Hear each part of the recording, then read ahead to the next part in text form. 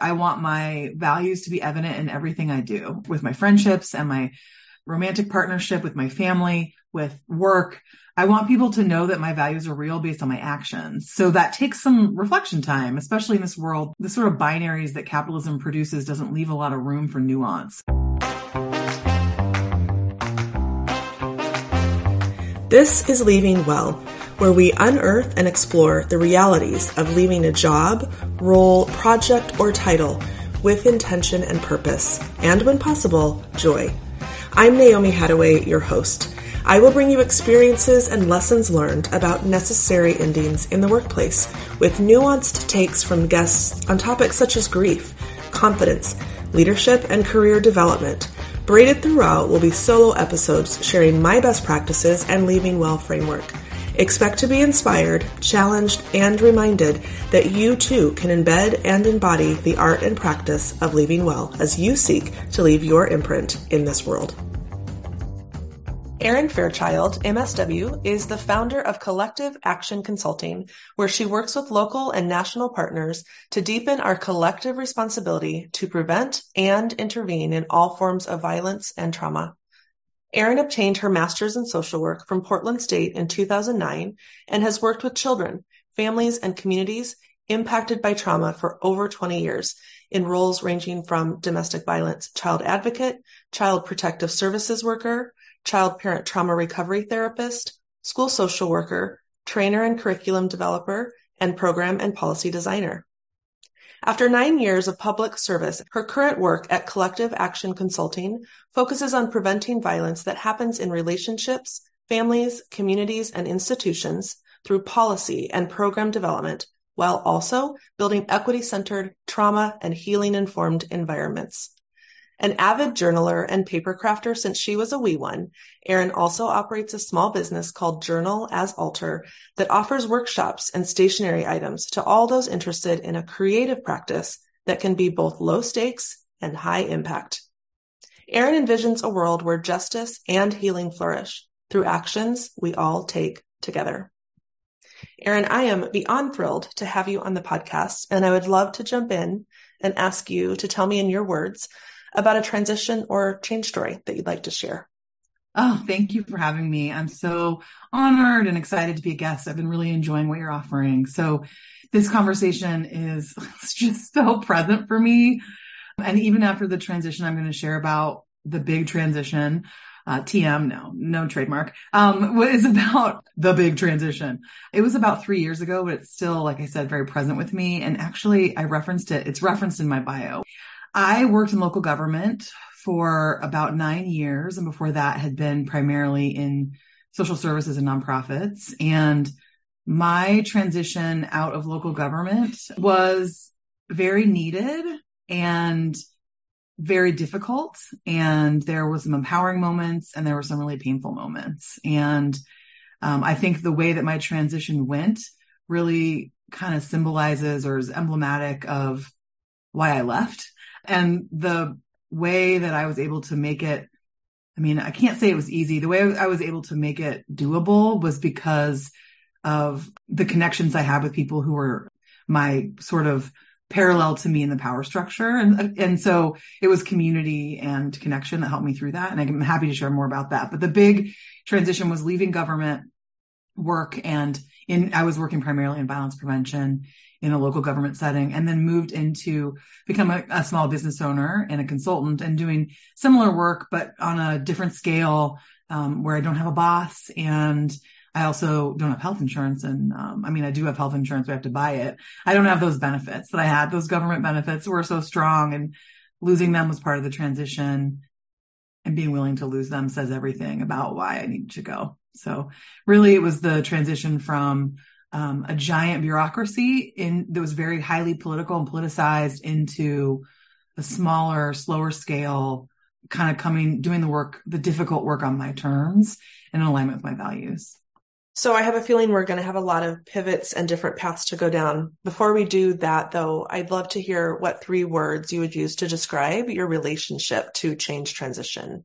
The response in my body, like immediately, is to think about the transition I just talked about, right? Which is the words would be a little different than when I step back and take a breath and think about just separate myself a little bit from the stress of that experience and move into just like transition in general, right? That's not the only transition. Let me come back to myself. I think in general, 3 words I would describe around change for myself, the way I experience it would be adaptive, emergence, and trepidation. Those are 3 really good words. Thinking about that transition from the government job, is there a particular process? It could be something that felt powerful at the time. It could be something that felt small that really helped during the either planning or implementation of the departure.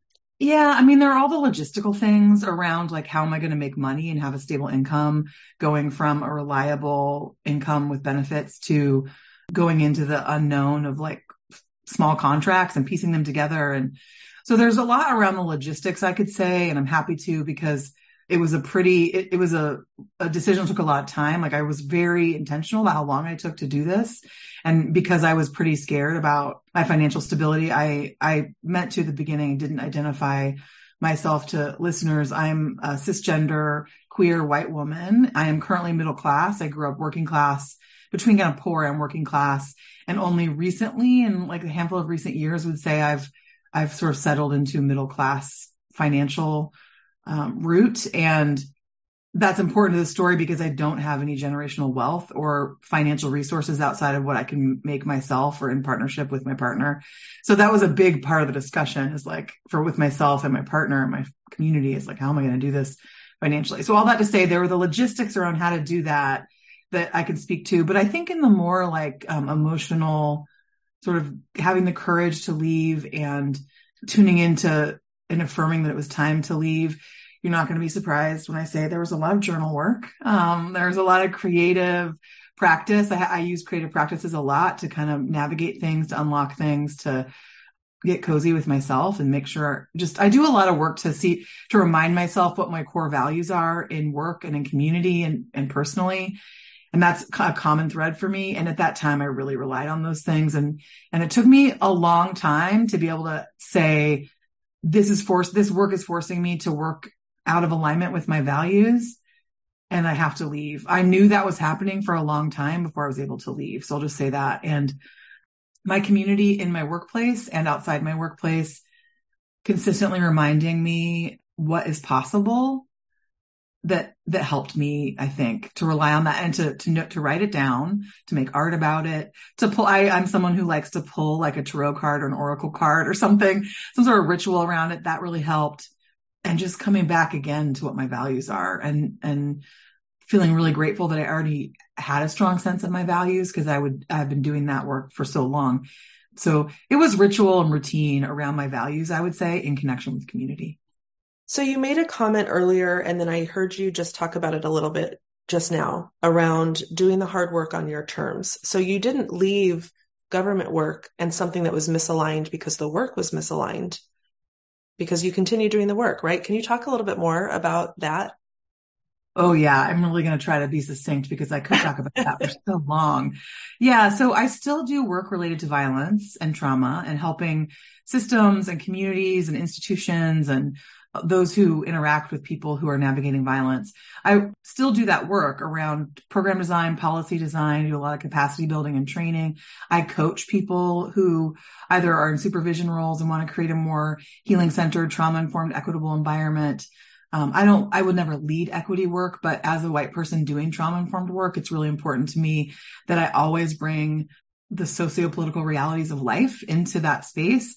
So that means centering the work in anti-racism and in liberation politics and really being human-centered and relational in the work. And I think that's critical to this conversation because that is one of my core values. I still do that work. It can be really difficult because I do focus on trauma and violence most of the day when I work with people in all of these different capacities. And my work in the government was starting to really feel like a clash because there's a few reasons, but I think I can get down to 2 main ones, which bumped up against my values are that and made me need to leave. That I realized that what I was teaching under the umbrella of my government job to community providers, community partners, stakeholders, processes I was facilitating to create change around policy and to get policy recommendations to our elected officials. What I realized is that what I was teaching was not the way that I was being treated or other people in my work teams were being treated. And that oftentimes I could lead in partnership and collaboration, really great transformative work with community and with stakeholders, and then present the recommendations to the people with power. And they would say, amazing. I can't wait to put this up on the internet. And we'll talk about this in our next board meeting. And then we would never hear about it ever again, and nothing substantial would come from it. And I started to realize that we weren't actually practicing what we were delivering in terms of how to do this work. And I realized the part that really, when I settled into this, that really bothered me was that I had become, somewhat in a complicit way in some ways and some ways not. I realized that I had become almost like a tool or a puppet. It was like, and I don't even think it was like a manipulatively conscious plan on the part of my leadership or, I think multi-layered, lots of middle management, giant bureaucracies near politics, just sort of in America when they're rooted in whiteness, end up this way. So I'm not even saying it was one person's fault. I think it's the way our systems tend to be. But what happened is that I could do this work, bring community in, was pretty successful with that a lot of the time. We get to some amazing conclusions and have these amazing recommendations. And then leadership would put me in these places to talk about that work. And I realized that I was talking about, yes, good work I had done with community, but that wasn't coming to fruition. And I was like, I'm here. I mean, I don't think anyone's consciously putting me here, but what is practically happening is that I'm making this organization, not just me alone, but we are making this organization look better than it's actually performing. And when they want me to go into all these meetings and say what I say, because it's representing the county. And then I was like, but people think it's real and it's not. Like, it's not real. It's not happening. Like what I'm saying is aspirational. And the work that I'm delivering with my community was always aspirational, but we also thought maybe you would follow through. So it was those two things. It was like, I'm not getting treated in the way that I'm asking people to treat each other in the workplace. Like I'm going to go do some talk about trauma-informed practice and teach a team about how to navigate conflict when I'm embroiled in deep conflict with my own team, not me specifically, but my whole team is embroiled in deep conflict that no one is addressing. Is that sort of those contradictions that just made it feel untenable. And then also just the highly stressful work of working near elected officials, whether they or their staff or the system. Again, I'm not talking about any one particular person, but working near elected officials, I find to be highly stressful. And I realized that I just don't want to do that work. I still work on some projects that elected officials are involved in, and I'm so happy to do that. And my role is really clear now, and I'm clear with what my boundaries are. I'm not involved in the internal politics, and that feels really good. But working on initiatives with elected officials and their staff and everyone that surrounds them is not a match for me. It's what I learned. Well, and especially I think when most elected or appointed officials, and I'm so glad that you don't have leaders after elected, because that doesn't always go together, elected leaders, but elected officials, I think are often worried or working towards the next campaign cycle. And so even thinking about initiatives and having them get legs and feet to go do the thing, it's just a horrible cycle. So yeah, I'm with you on that. Early on, you talked about community and connection, and those two things being a big part of your decision and transition. Do you want to talk a little more about that? And you also mentioned with a parallel power structure that I'm really curious about. Yes, I'm happy to do that. So there's such a big backstory to all that. I also want to make it clear that amazing opportunities were opened up to me through that work. And there were a lot of really positive things. For several years, it was actually great. And I felt like I was working in my calling. Then there was a lot of shifting and people moving around, and the work started to look and feel different. And I'm thankful for so much about that experience, just to be clear about that. And it got to the point where what was happening was not sustainable. It was untenable for me to continue. And some of the things that made it untenable, there is a long backstory that would take so long to tell, but I'm not going to tell it. But, the short of it is, over my tenure there, a major thing that happened is that someone on a team I had worked with, I moved into a different team eventually, but at the time filed a complaint against, she was a straight woman, she was a white, cis white straight woman. She filed a grievance essentially against me and 4 other queer and trans people on the team. And it was really an intention to get us fired. And it very much felt like discrimination. And that had happened years before I left. I mean, and it was handled very poorly by HR. The investigation found it was unfounded. There was nothing to the claims about, it was like that we were stealing work and whatever, that we were stealing time and all these things that were, she kept calling us unethical, and no evidence was produced, and the whole thing was closed. And HR was only worried about their liability. And I kept asking I have to keep working with this person. I kept asking for support and structure. And this was 10 years ago. I was younger also in how I deal with conflict. And I was really struggling and didn't get that support. And they just sort of were like, well, the investigation's closed. Everything's fine. Go back to work. And this was in domestic violence work. We were coordinating our county's domestic violence system. And so it very much felt like it was just a very gaslighting and challenging experience. And then I moved on, and things, the 5 of us that were, the 4 or 5 of us that were involved in that accusation scandal were really close. And so we had each other. So community got me through that.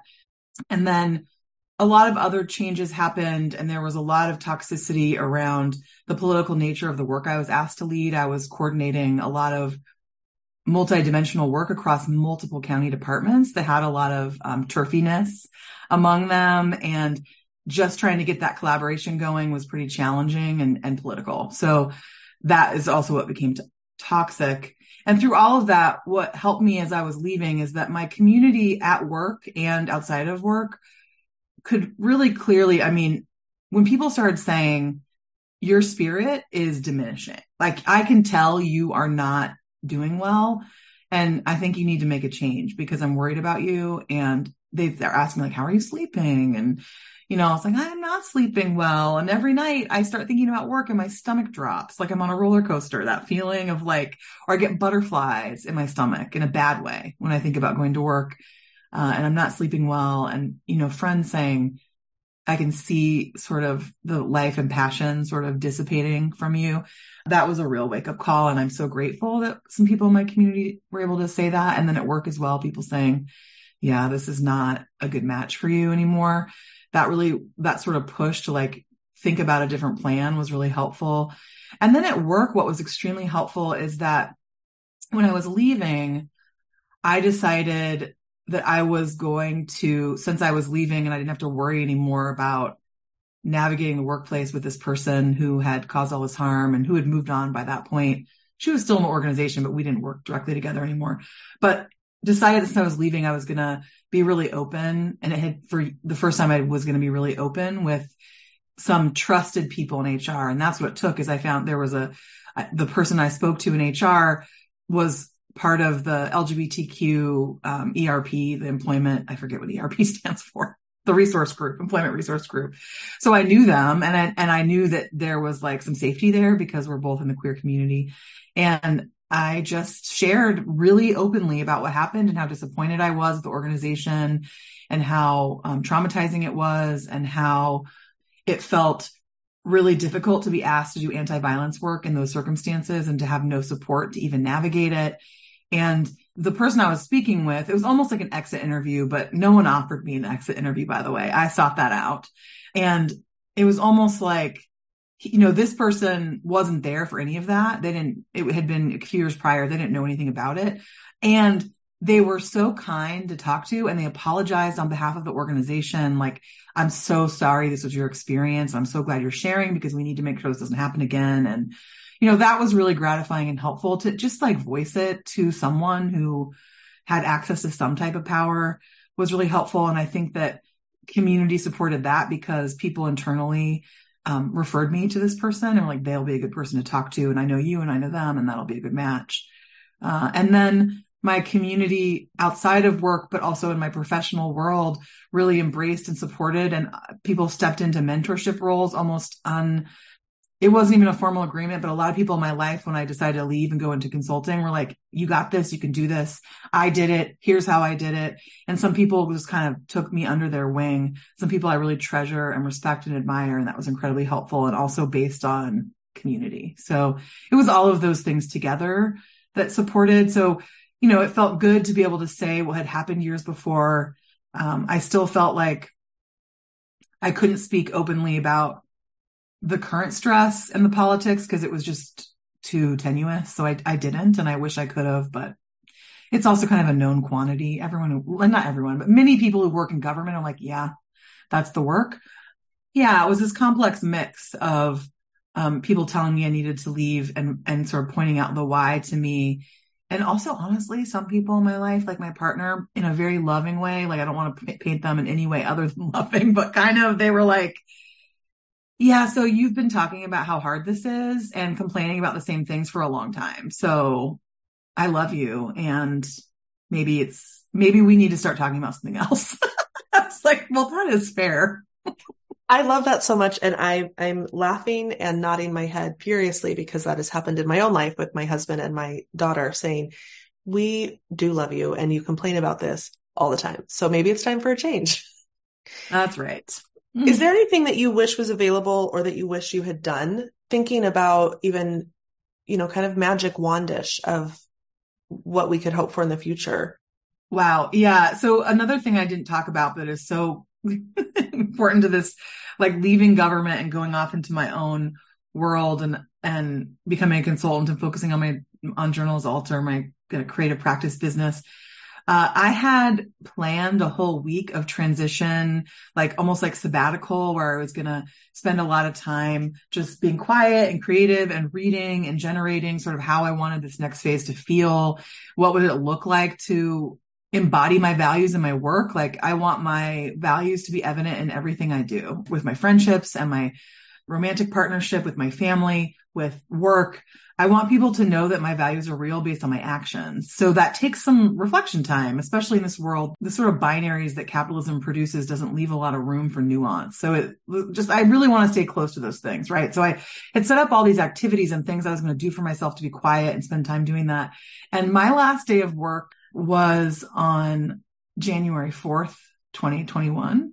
I had one day where I was like, I have 7 days in front of me before I have another meeting and I'm just going to be here doing quiet things. I had one day of that vibe. And I actually was still so kind of shell shocked and recovering from like saying goodbye to so many people. And it was emotional. So that I had one day, and then the insurrection happened. And then the remaining rest of the time was just, I was completely frazzled. I was just out of body most of the time, like just glued to the TV, which I wouldn't recommend, but it's what I did, and it's what I did. It's fine.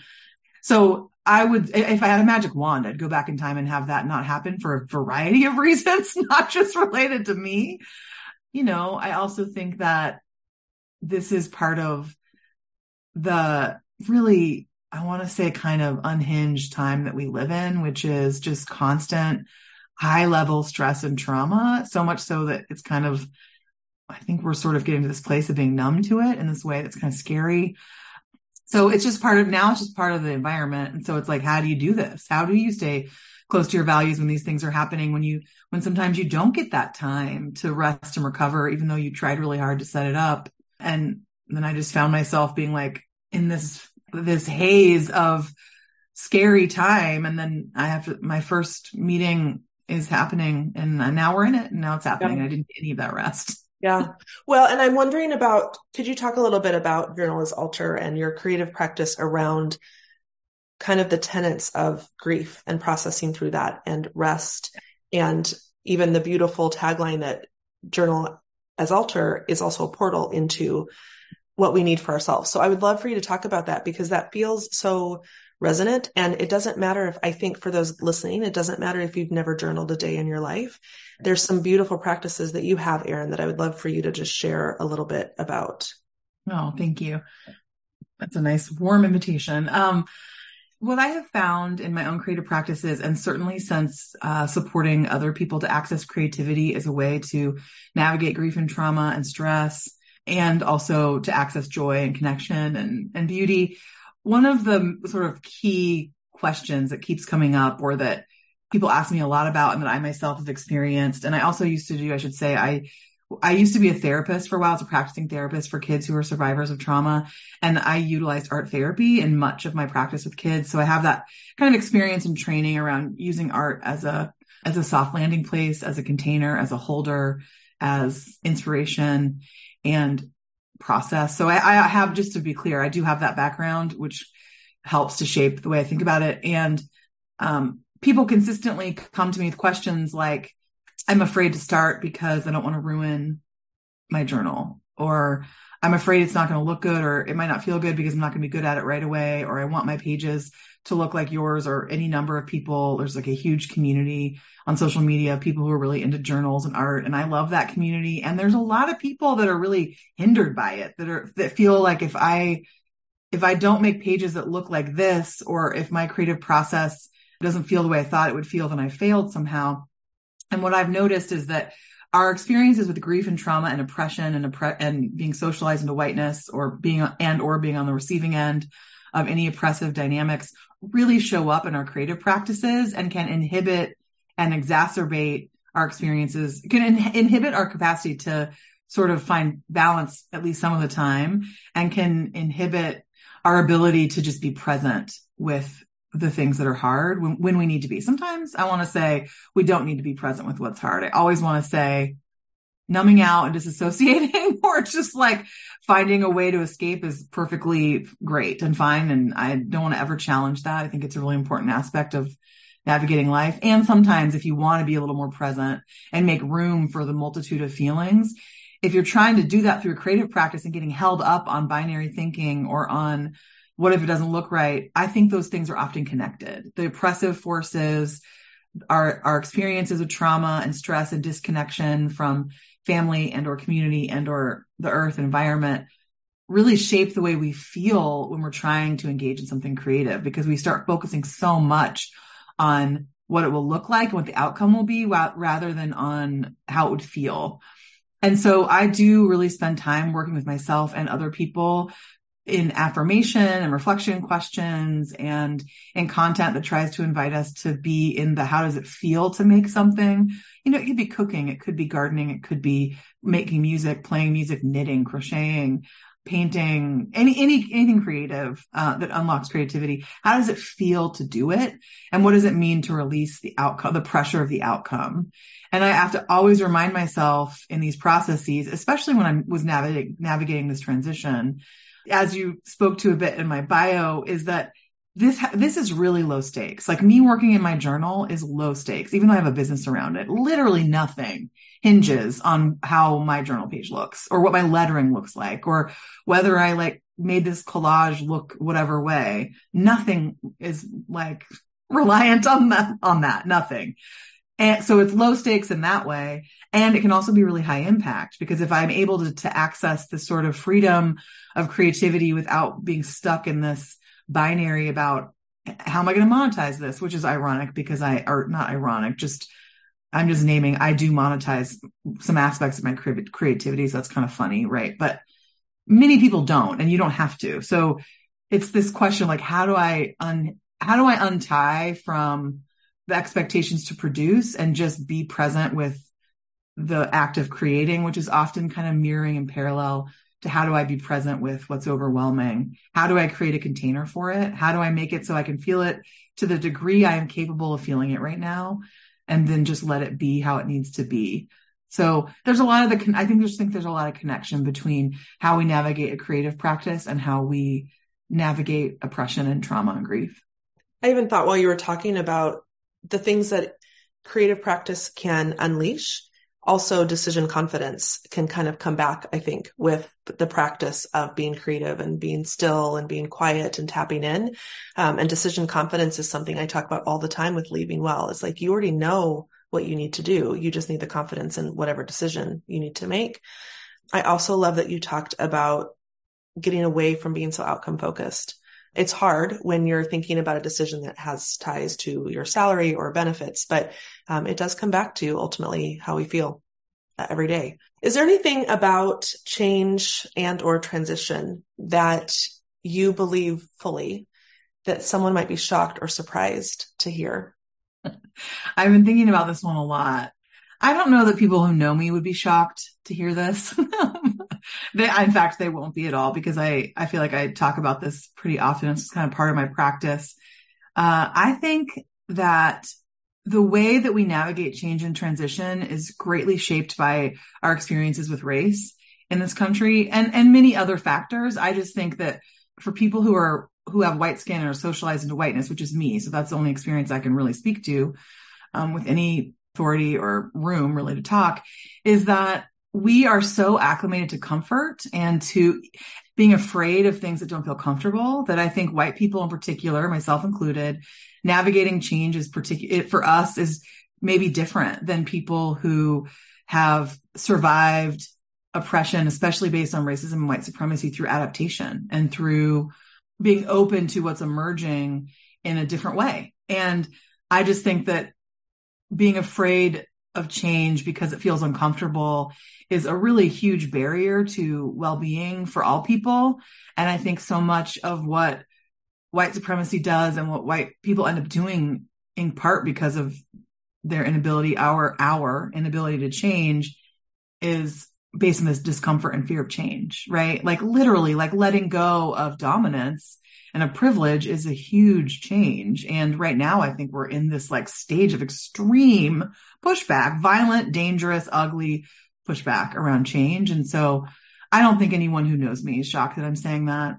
Some people are probably like, yeah, we knew you would say that. And it just feels really true to me that like so much of my creative practice at Journal's Altar, and I hope bears true in my consulting work, is about untangling from that, about finding what does change and transition actually look like and feel like for me, if I can carve some way out from those oppressive dynamics.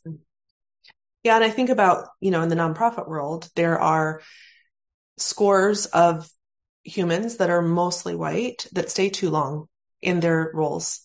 And I think that you hit the nail on the head when you talked about the discomfort that comes from something that's different and that proximity to whiteness. That's huge. I don't know if it's still a relevant term in the field because it's been a while since I've heard it, but when you're saying that, it made me think of founder syndrome. And there are so many, I've had transitions from jobs that were very much the white woman founder syndrome was what was making everyone flee, actually, because that was really just becoming not functional. So yes, absolutely. Yeah. I've been taught in my own life, some of the biggest lessons I've had is that I thought that I was amazing because I would always raise my hand. I would always say, I'll do it. I'll show up. Showing up is one of my values.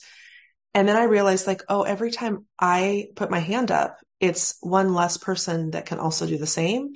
So I've learned and I've had to remind myself and practice to sit on my hands so that someone else can do that. And if you're listening and you're in a role that you in your heart of hearts know it is time to go, I hope that you would maybe re-listen to this podcast with a specific bent towards lessons that you could learn about whether it's time to go, whether you've stayed too long.